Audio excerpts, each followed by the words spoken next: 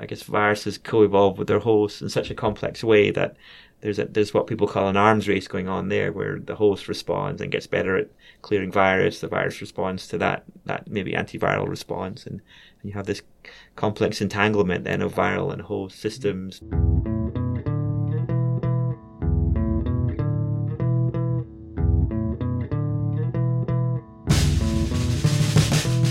Hello, and welcome to Contagious Thinking, the podcast from the CVR's very own staff and students. Today, the 1st of December, marks World AIDS Day. World AIDS Day is designed to raise awareness of those 37 million people infected with HIV, and this year aims to end isolation, stigma, and transmission under the umbrella of a right to health. This day is one of 9 global health days of the World Health Organization, alongside other infections like tuberculosis, malaria, and hepatitis. AIDS, or acquired immunodeficiency syndrome, is caused by HIV, or human immunodeficiency virus. HIV is a kind of virus called a retrovirus. There is currently no vaccine to stop you from contracting HIV, and there is no cure if you do get infected. Those people infected can never rid themselves of the virus, but can stop developing AIDS by taking medicine known as antivirals that block the virus from growing inside them, and thus then getting sick. This medicine is now a combination of different drugs referred to as highly active antiretroviral therapy, or HAART for short. A combination of medicine is needed because if only a single drug is used, HIV can easily become immune or resistant to it. HAART must be taken for the life of the patient, or else HIV will begin to grow again and can lead to AIDS. Some of the antivirals are so effective that they can even be taken by an uninfected person to prevent HIV infection.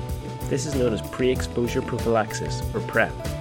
While developments like HAART and PrEP are making global control of HIV/AIDS more of a reality, there is still work to be done, making World AIDS Day all the more important. But nothing in biology makes sense except in light of evolution, and HIV and AIDS is no exception.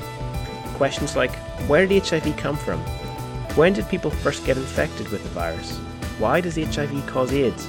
And how likely will the virus become resistant to our antivirals?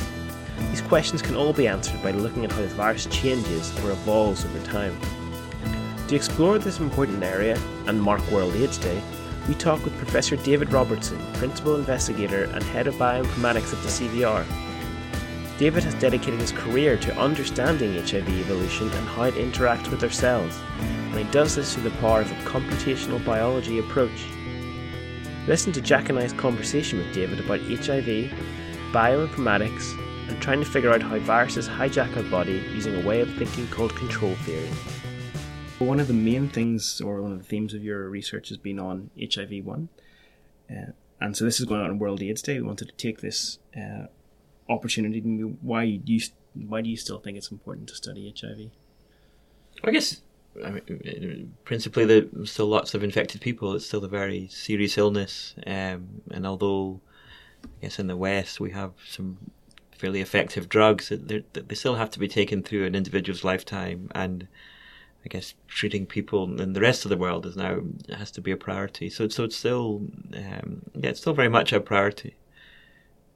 So is sort of a bioinformatics approach useful from a sort of therapeutic perspective, or is it more useful in a basic biology kind of way of looking at it? I think both. I guess you're fundamentally usually studying data on computers, and so you're using bioinformatics software to analyze mutations, to look at amino acid sequences, look at structures, look at interactions, to design drugs. And so very much bioinformatics / computational biology is at the forefront of any analysis you're going to do. HIV is interesting, I guess, from a more theoretical perspective, because there's been so much study of the virus, there's just a lot of data available. And so things like viral host interactions, there's now thousands of interactions that have been recorded in the literature. These have been curated and put to databases, and so that allows us to model in silico viral host interactions, which is interesting. So I think one of the ideas of World AIDS Day is to draw attention to the AIDS pandemic, but I guess that's saying that there might only be one kind of HIV. So I think a lot of your research has been sort of describing this diversity and trying to understand the diversity of different HIV viruses. So maybe you can give us a background on the biology of, is there just one HIV? Well, so I guess even with an individual, every variant tends to be different because it's an RNA virus. It mutates very readily, so there's a lot of diversity, a lot of change within individuals.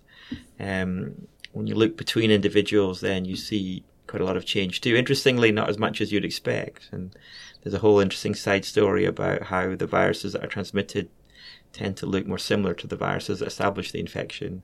But then if you actually look at where HIV-1 came from, it's clearly HIV-1 came from chimpanzees. And actually there's different lineages, and these have been labelled HIV-1 group M, NO and P. And some of these are actually more closely related to virus from gorillas and not chimpanzees. I guess what's interesting in terms of the human population is that the virus was around since the very sort of early part of the 19th century, and so it's been in the human population for about 100 years, whereas we just became aware of it in the 1980s. And that's, I guess, an interesting message about understanding viruses in the human population and how they can be around for quite a long period of time. It's I can't remember what the question. Can you tell us about the diversity of it? So I think there's HIV-1 and there's HIV-2. So the different lineages from the different chimpanzee or gorilla hosts have been called HIV-1 groups, and then one of the groups in particular, Group M, which is linked to virus from chimpanzees, has been the one that's responsible for the human pandemic.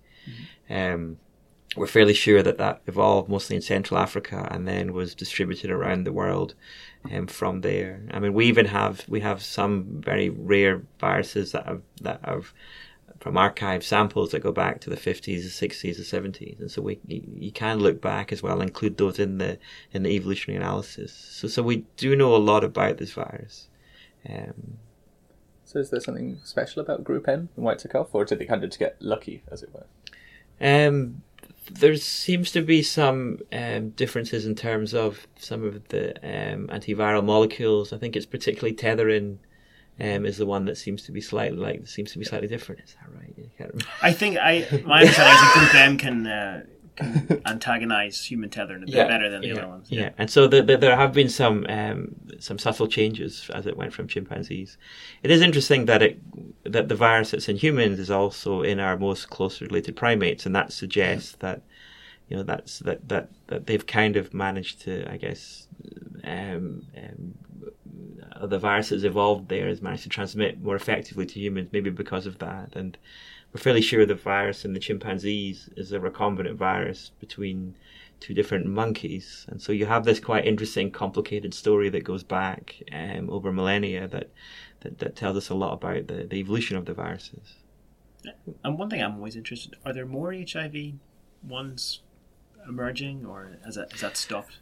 Well, the last one that was found was HIV-1 group P, which was closely related to the gorilla virus. But no more have been discovered in recent years, and a lot of surveying have been done. But these are very rare groups. I mean, there's only like a handful of people were ever found to have group P. So that suggests that these are essentially variants that are probably almost extinct in the human population, that they weren't really going anywhere.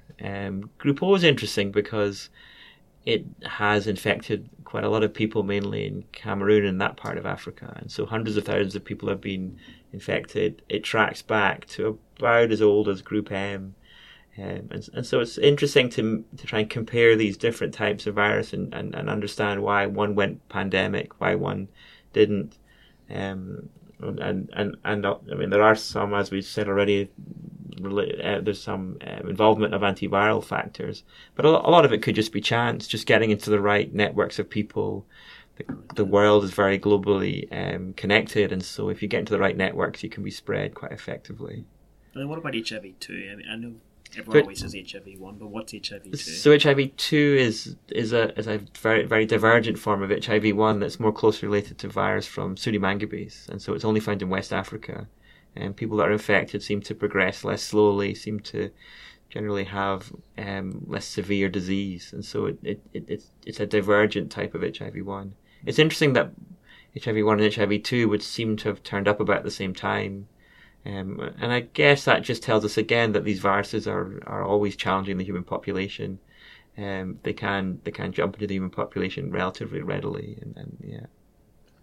So has there been much work done following the viruses around non-human primates, or is that kind of challenging to do? We just do lots of work, and so many African primates are infected with SIV, and there's interesting studies where they're trying to understand the kind of why they don't progress to disease. So a lot of them are asymptomatic, and so things like the pseudomangabes and African green monkeys. It seems to be that it's not that the virus isn't replicating efficiently, it's that the immune response is mostly ignoring that. And so, unlike in humans, the immune response isn't running itself ragged to try and essentially aging the individual very quickly in its attempt to clear the virus. But is this because maybe those monkey species have been living with the virus for so long and humans haven't? Well, presumably that yes, that the adaptations must have occurred to allow those monkeys to tolerate the infections, and that's whether that's, I guess that's will have happened some significant time ago. Whereas clearly with the human population, we're using medicines and drugs to try and control the virus, and yeah. They're not letting evolution. Yeah, no. Well, there are some. I mean, there are some interesting individuals. There's a mutation, CCR32. There's a Delta 32. it's a CCR5 Delta 32 mutation, and those individuals don't have the one of the co-receptors that the virus HIV1 uses. So it uses CD4 receptor and then usually the CCR5 receptor. And so if you don't have that receptor, it's hard for the virus to infect you. And the Pfizer actually developed a drug around this, Maraviroc, and so that binds the CCR5 receptor and makes it unusable by the virus. And so and we were involved actually in some of the work around that, because what the fear was at the time was that the use of the drug would promote the other type of HIV1 in those individuals, the CXCR4 using virus, and there's some correlation between CXCR4 and disease progression. It's not clear whether that's just an indicator of progression, and it's actually probably more to do with the CCR5 cells being exhausted, and then there's this receptor switch sort of having occurred earlier than that population emerges. But it was interesting then, when you give individuals a drug that binds the CCR5 receptor, will that promote the evolution of CXCR4? And actually what we found was that almost in all of those patients, or in all, the CXCR4 virus that emerged was pre-existing. And so actually they had a low level of that virus that was being masked by the CCR5. And so it wasn't that the CXCR virus was taking over, it was just being revealed by the use of the drug. And so that's interesting implications then for the levels of receptor switching, because that would suggest that actually more than the reported 50 to 70% of people that we see to switch are switching, and actually probably most people switch, but that's transient, so you don't observe that. And so that was interesting to work a bit with the drug company as well, and we also got to work a bit on the CCR5 resistant virus. The CXCR4 switch isn't really drug resistance because that's already an existing viral population. Whereas in some of the patients, what you see is the virus switching and managing to contort itself to sufficient to be able to use that receptor, although it's got a drug molecule antagonizing it. And so that was interesting to study. And it's a very unusual system because it's envelope-based drug resistance, and drug resistance in most of HIV1 genome is reasonably predictable. You can say with some confidence which sites will emerge, because HIV1's envelope is very divergent and almost a quite malleable molecule with lots of glycosylation. It means that each individual's viral population has quite a unique envelope structure, a subtly unique envelope structure, and the resistant mutations that occur are then very context dependent, and that makes it a very difficult resistance type to call, because in each of the different resistant viruses you tend to see different sets of mutations, and that's due to those mutations occurring in the context of the three-dimensional structure and then making subtle changes. And so I think that's quite an important understanding of that system. I guess to address all these questions, you're looking at sequences. So you can tap into all this different kind of biology Yeah, from an yeah. evolutionary perspective. So I guess that's the viral focus is very much looking at the viral genome and aligning genomes, looking at variants, translating those to amino acids, looking at the changes at the amino acid level. You can pick up signals of things like selection by looking at the bias and the kinds of changes that are occurring, whether they change the amino acid residue or not. It's also interesting to think structurally about the context of those changes, because we know from the neutral theory of molecular evolution that a lot of change that you see in protein structures are just, I guess, the dominant kind of change are the ones that just don't make any difference to the molecule. It can still fold, it's still stable, it still functions. And so it's interesting to try and think about the constraints then that are acting on the amino acid sequences from that structure that prevent you seeing certain types of changes. And there's a lot of, I guess, epistatic interactions there. So in order for maybe a drug resistance change to occur or an escape mutation to occur in the immune response, certain other changes might have to precede that in order to make that happen. We're also looking at protein interactions, and so how the virus interacts with the host system and building models of the host system. And we've had an interesting collaboration with some mathematicians who use control theory. And the idea with this is to study a directed network, so in this case the signaling network, and work out how many interactions you have to make mathematically with that system to control it in its entirety. And this has been done for disease and cancer, but none of the other biological systems that have been studied are really directly a control mechanism. Whereas the virus, when it infects a cell, it gets in through the receptors.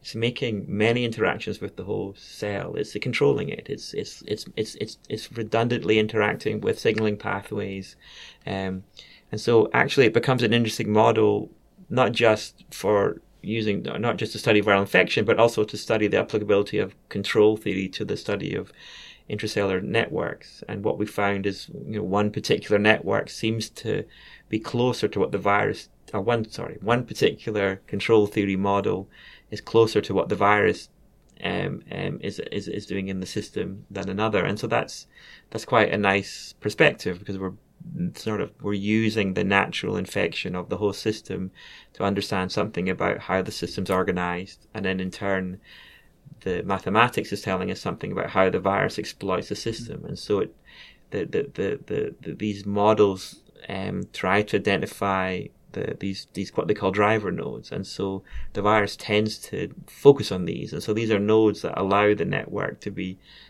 controlled very efficiently, and I think that's quite exciting, because ultimately what would be useful is to build large models of human cells, for example, and then look at the interactions that the virus is making and understand that system in silico, and that allows us, by modeling a system, to really get to a much deeper understanding than just a kind of informational or text-based understanding. It's something then we can replicate the biology in silico.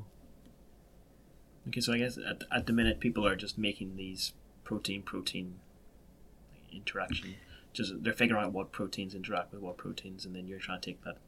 Yeah, and so there's been a large, I guess, constructing maybe static networks. So it's just a visualization of every interaction each of the viral genes or the proteins associated with the genes makes with the host system. And in the past, they tend to be very static. They're usually just everything's on, but that's not reality. In reality, the virus it's making interactions with a dynamic system. And so this is where these other models are more important, because they're actually considering the directed edges in the network, that you've got many layers to these signaling pathways.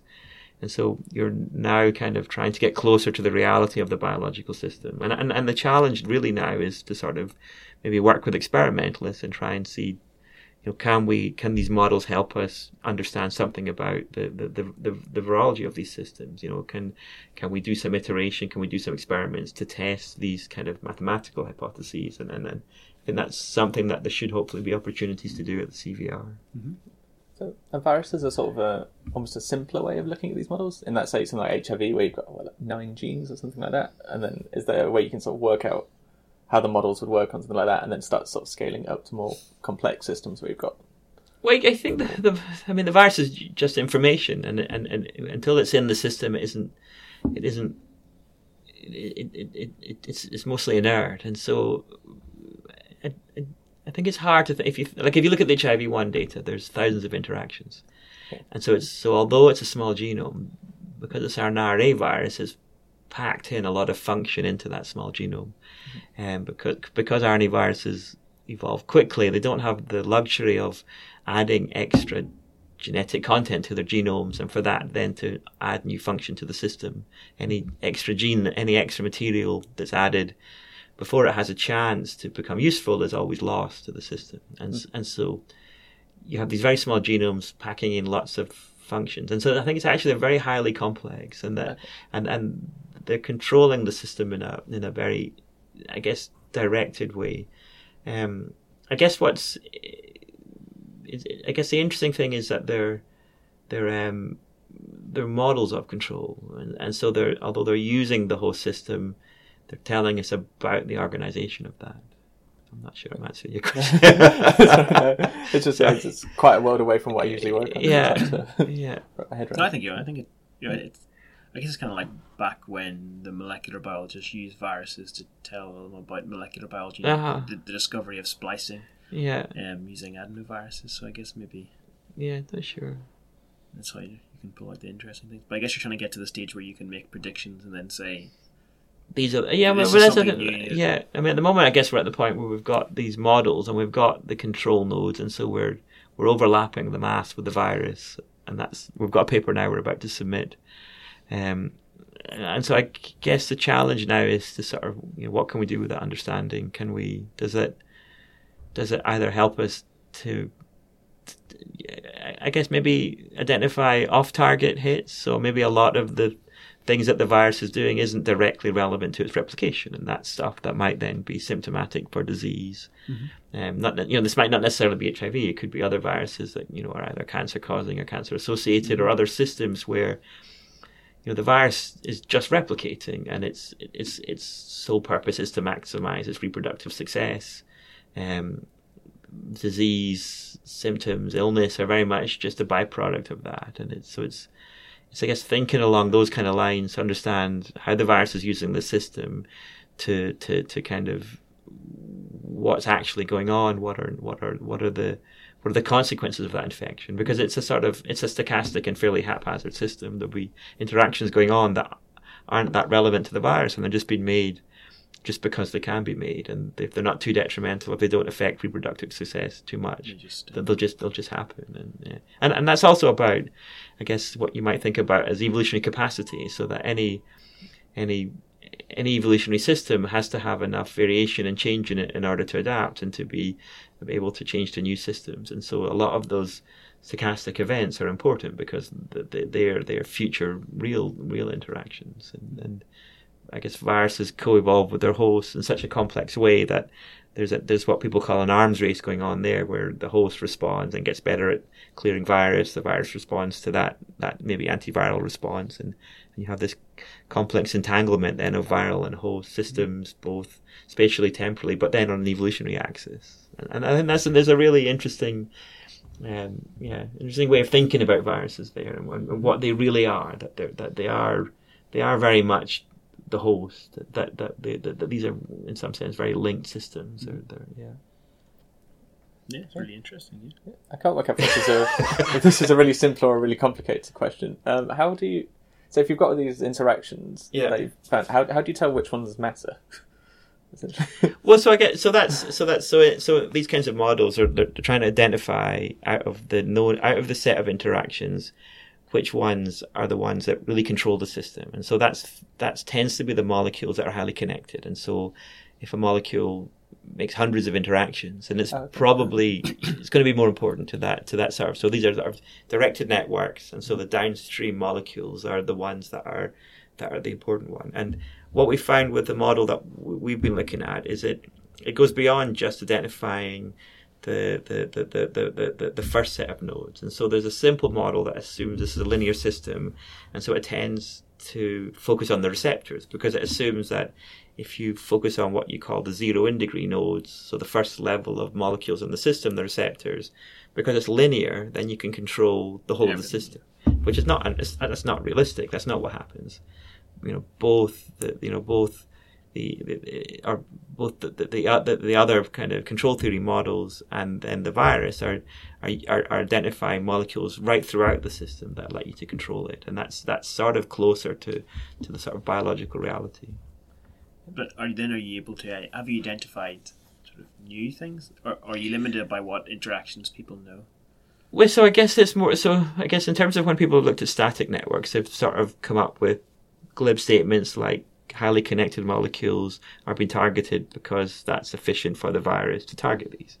And so it's quite a one-dimensional approach. Whereas using these kinds of networks, because they're directed and you're looking at the set of interactions together and how they impact on the whole system, I think you're getting to a deeper understanding about why particular interactions are being targeted. And I guess actually thinking about it, the challenge now is to work out what interactions any virus holds, because what we're looking at is a total set of interactions that have been reported in a database, and there's a lot of redundancy there. And we know viruses can hold redundant function quite well because they mutate a lot. You might have actually 2 or 3 interactions to the same pathway, for example. And so it's unlikely that maybe any one virus holds that whole set of functions. And so it's interesting to start thinking about, so how does viral variation, how does the genome level change relate to functional change? And for some of these, it's quite clear that with the receptor switch from CCR5 to CXCR4, there's a handful of mutations that have to occur that allow the virus to then use a different receptor. But that's kind of going on and on and on all the time. There's all these subtle changes, some changes to new molecules, and that viral variation is in a sea of variation that's mostly about escaping the immune response. And so when we think of viruses fast evolvers, we're usually thinking about the variation that isn't functional change. It's just amino acid variation that's allowing the virus to get around the immune response. And so in that variation, then there is functional change, and that's what's important when you change host species. So a new amino acid residue might allow you to adapt to the human population more effectively, and that's what happened with Ebola. When people look back, they found that there was a particular residue that changed early in the outbreak that seemed to be allowing the virus to use human cells more effectively. And so these kind of very small numbers of mutations are key to understanding viral virulence, pathogenicity, kind of host switching. These can be very key events. Maybe by understanding the viruses that have done that, you can sort of predict what an Ebola-like virus might need. And a good example is some of the influenza work where they were actually mutating viruses in the lab and showing how to change species and how to aerosol viruses. And some of those studies now are important because actually when you see real variants in the wild, as it were, it gives you some sense of how close or how dangerous those viruses are. I think there's still a moratorium on some of that research on the influenza field, which because clearly you can be, when you come to some of these respiratory viruses, they're very transmissible, very dangerous viruses, so you have to be quite cautious with working on them. Then I guess, is there any way you can use this information to sort of work backwards and identify maybe where viruses came from, or? I think there's an interesting challenge to work out. I guess when you're looking at the set of molecules the virus targets, then presumably they're quite often viruses that are more central or core to the system. What probably means that they're evolutionarily more ancient. They will be present in our common ancestors, and so we're trying to develop a project where we're trying to look at the kinds of host molecules that are being used and try and link that to sort of more generalist versus specific viruses. So you might hypothesize that a virus that's able to jump between more divergent species is targeting molecules that are shared between those different species. And because there's, I guess, a rule about viruses, they tend to be highly host specific. They tend to be quite careful about the host that they use, and that's because they need the host system in order to replicate. They're entirely dependent on host functions, and that leads to quite a high degree of host specificity, usually, except there are cases when you have species jumps. And so that's interesting to understand. And we're also interested in looking at the microbiome, and particularly bacteria have viruses, and so bacteriophage or just phage are very much part of the microbiome. They're regulating the bacteria, and so there's very interesting research now on the role of the phage in these systems. And ultimately, these are natural ways of dealing with bacteria that can be harnessed as therapeutically to kill bacteria to replace antibiotics. Yeah, definitely. So maybe we can take this opportunity to go over your background. So how you got to studying protein interaction networks and viruses? Well, I guess that when I moved to Manchester and I started working on, I guess, eukaryote evolution, we started looking at processes like gene duplication. We're looking at yeast, and when you're trying to study functional divergence, what we had been doing was looking at the changes in the viral, we're now talking about the host gene sequences, so counting mutations and differences. And so that's really just a proxy for change, because you can have a lot of change in any sequence and then you don't see any functional change. And so this was, I guess, the early 2000s, and what was becoming available was protein-protein interaction data. And so protein-protein interaction data is directly looking at functional change in some ways. So if you take, for example, two duplicated proteins, so these are proteins that have a shared ancestry and through a gene duplication event, you can then look at the numbers of shared protein interactions between those. And so presumably straight after the duplication event, you'd see all the same interactions. And then as time goes on, as they functionally diverge, the number of shared interactions will drop. And so we were interested in that kind of evolutionary perspective. And then what became apparent was then viral host interaction data was also available. And so we'd already been looked at these kinds of host networks. And so it was an obvious thing to do, was to start looking at how does the virus perturb these systems, what molecules is it interacting with. We collaborated a bit then when the HIV interaction database was put together. We generated the network images for that paper. And so that was quite exciting at the time. It was sort of the first time that people had really kind of looked at these large numbers of host interactions. And that's something that I think is, I guess, really interesting to sort of think about in terms of how do you model a host system? How do you think about the signaling pathways, the metabolic pathways, protein-protein interactions in terms of complexes, transcriptomic data. And so by integrating different data types and then looking how the virus is kind of using a cell is going to be an interesting in terms of more fully understanding how viruses exploit these systems. And then maybe we can then come up with, new ways of intervening or new ways of understanding that system. So I guess all this relies on having really good data. Yeah, so at the end of the day, we're dependent on experimentalists. People have to make data still, and that's. But there's a lot of data now. Can you then tell people, well, maybe you should be making this kind of data? Well, then that's all. That I mean, for in the department I was in before, that was hard to do because there weren't many virologists. But here, I would hope, and it'd be nice to collaborate with virologists and sort of sit down and think about, how can we validate these models? How can we take advantage of existing data such that the experimental data gets fit into that? And so it becomes a sort of cycle of research then that seems quite natural. Yeah. And I think there's a big change in biology occurring, that it is becoming a data science.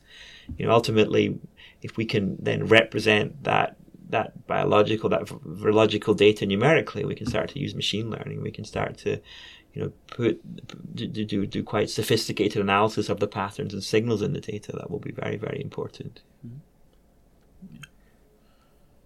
Yeah. Well, lots of work to do. So then, in your capacity, so that was maybe all covering your principal investigator stuff. So in your capacity as the head of CVR Bioinformatics, what is that?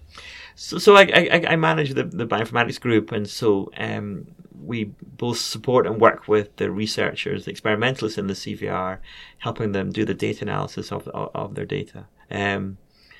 I mean, there are some also development of software, and so the group have put together pipelines for things like high throughput sequencing data.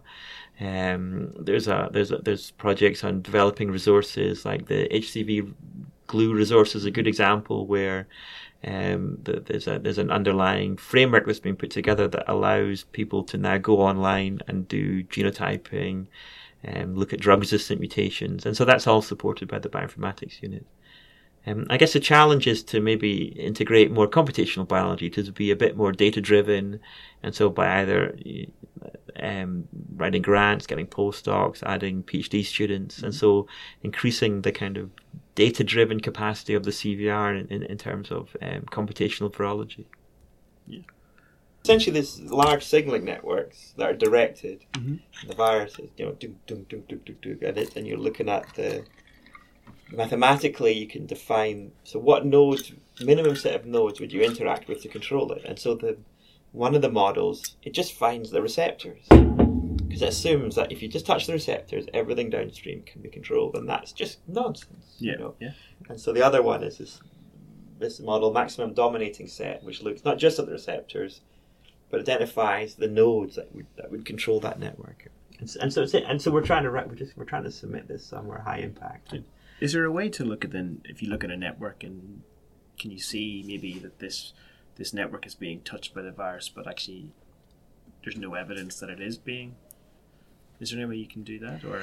So some of the interactions which are only there once, and so some of them are clearly nobody ever cites it. No, they don't. Replication is important science. If nobody repeats a result, nobody finds it again. Then that I guess tells you it's probably less important. But I think that sometimes that's it's hard to know what's going on fully. Because some of those interactions might occur, but then not be that important. The virus is interacting with different receptors, but we're fairly confident the important ones are CD4, CXCR4, and CCR5, and so yeah. So is there any worry that you might have missed a node because no one thought to check? Well, but it's only, I mean, these are statistical analysis, and so it doesn't matter too much if the data's noisy. I mean, and we accept that the data's got flaws and it's very noisy. Experimentalists hate it because they can look at the data, look at the list, and go, that interaction isn't true. Doesn't make sense. And it's like when somebody tells you a lie. It doesn't matter how well you know that person, how many things they've told you before in the past. One lie, and that's a bit like that with the data. And I guess that's again a challenge is to sort of maybe, I guess, leverage the virology expertise in CVR to build cleaner data sets. Because I guess this is you working backwards, but if you worked forwards, then I think that's where it becomes in, because it's really then about building models that are real in some way, that create that capture the best knowledge we have of these systems. And I guess HIV is a perfect. And HIV is always it's important because of the ongoing pandemic, and because of that, there's a lot of data generated, and it's the same with the human genome.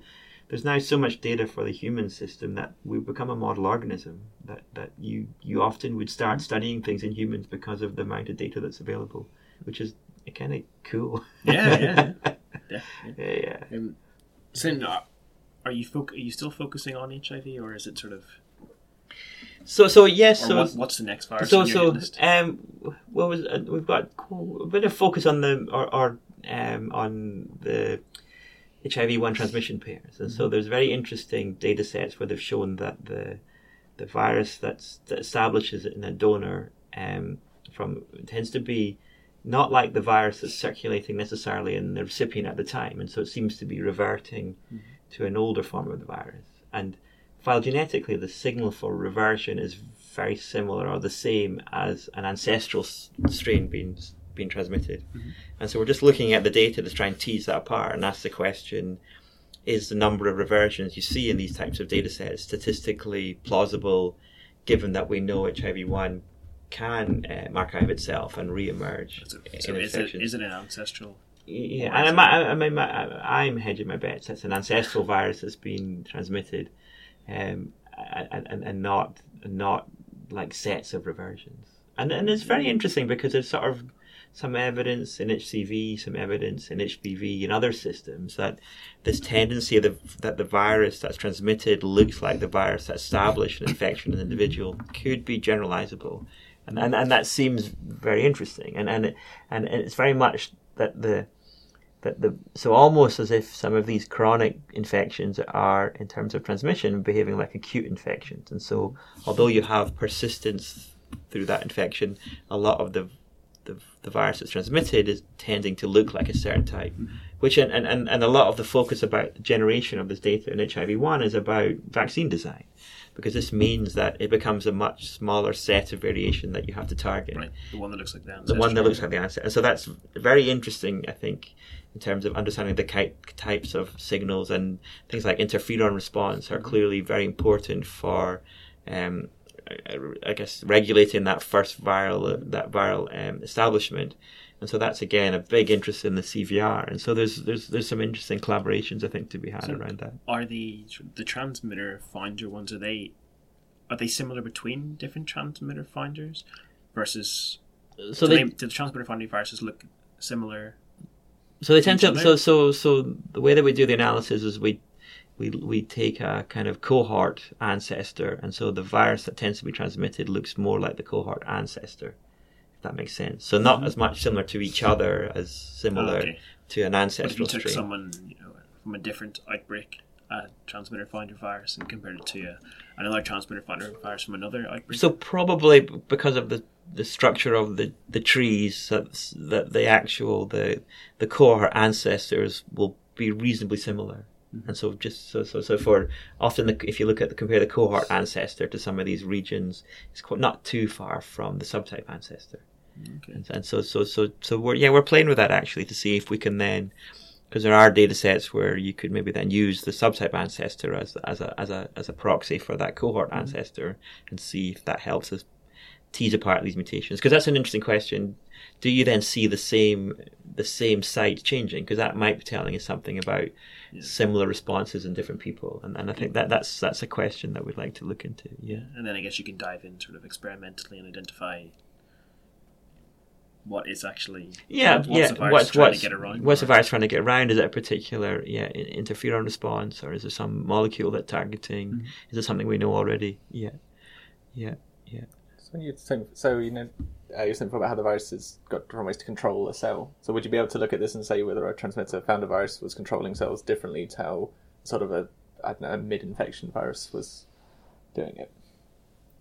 I guess maybe it's more to do with the sort of sites of establishment, and but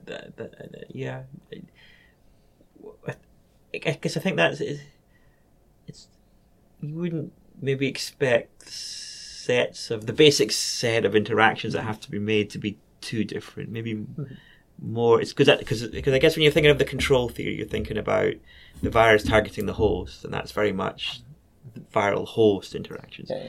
But then the reasons for the early viruses being more successful has got much more to do with the host viral interaction. So the responses to the infection. So you have that directionality. You've got to think about it like that, I think. But we're also seeing lots. We're studies looking at interested in the microbiome.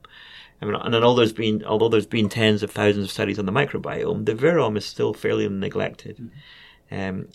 And clearly, if you're looking at bacteria and archaea, you've got to think about the viruses that infect them. And so we've got quite a few projects where we're looking at that kind of the specificity of that relationship, and also, I guess, longitudinal data sets. So how phage, for example, are changing through time, how that affects the bacteria, and that kind of links to the apparent role of the microbiome in disease states. Because again, these are dynamic systems, and so because it's dynamic, that means that change is normal, and a lot of that change and cycling is due to the viruses, the phage in the system.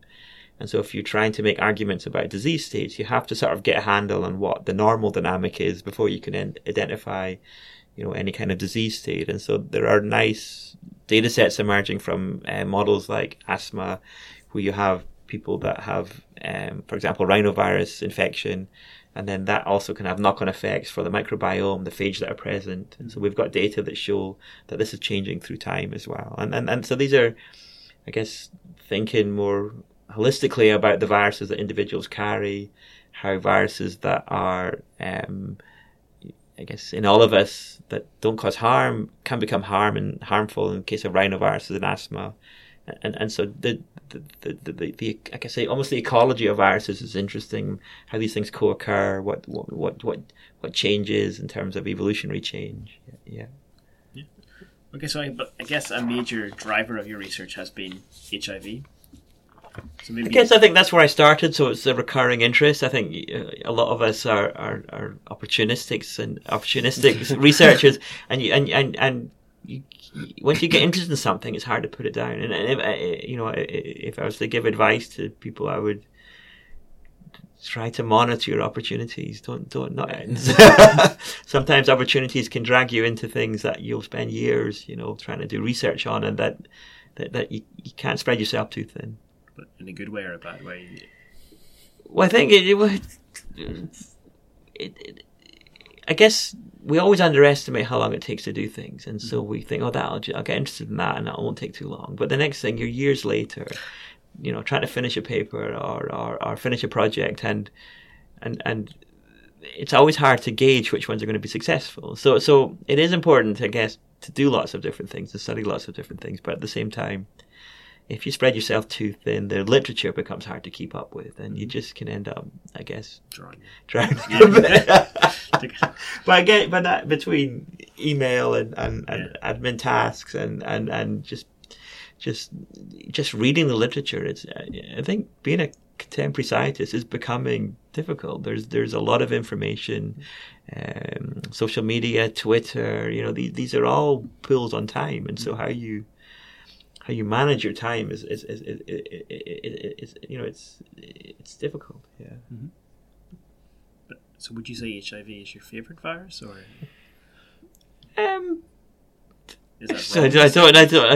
I don't know if you can have I guess these are interesting systems to study. I guess a lot of my core research interest is around kind of disease and trying to understand why is it genetic disease exists, and how is it that some viruses cause illness, and some of these systems allow you to do more analysis computationally. And so if by favorite you mean which system do you think, by taking a kind of computational bioinformatics theoretical approach, we might be able to make a difference in? I think, yes, HIV stands out because of the large data sets that exist. It's a challenging system to study. It's in some sense, it's a virus that infects our immune system. It's just taken a very brave way to make its living. It's not. It's upregulating the immune response to generate cells to infect. That's attacking the very system that's been designed for millions and millions of years to defend against viruses, and our system can't clear it. So it's a real puzzle in some ways. Yeah. Yeah. So maybe on that note, you can tell us, if you couldn't have been a scientist and you couldn't have worked on HIV, what would you have done? Well, actually, I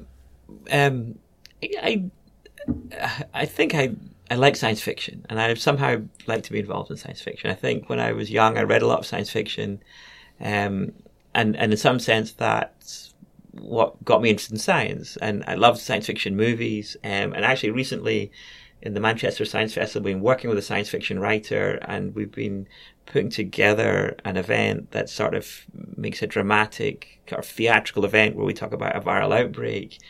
And I found that very interesting, and using science fiction as a vehicle to communicate science was very enjoyable.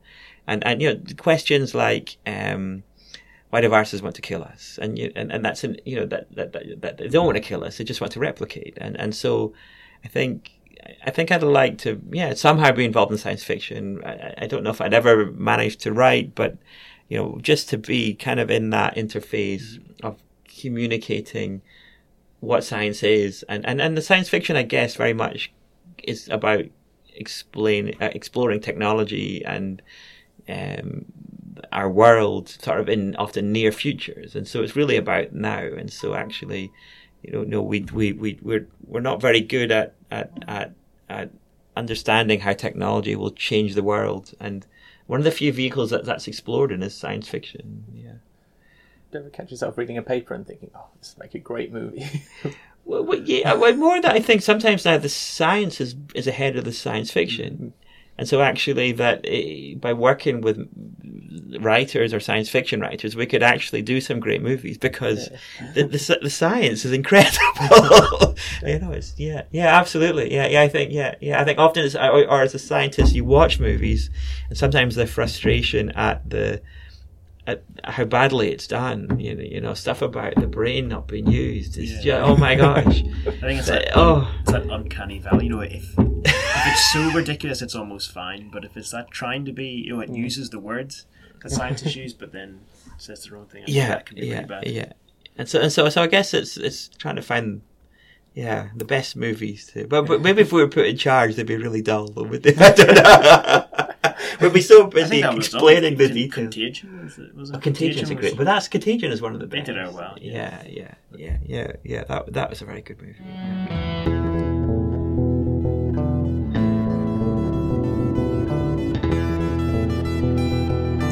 Thank you to David and Jack, and thank you for listening. I hope you enjoyed hearing about what computational biology has to offer in understanding HIV and other viruses, and I hope you remember World AIDS Day. Thank you.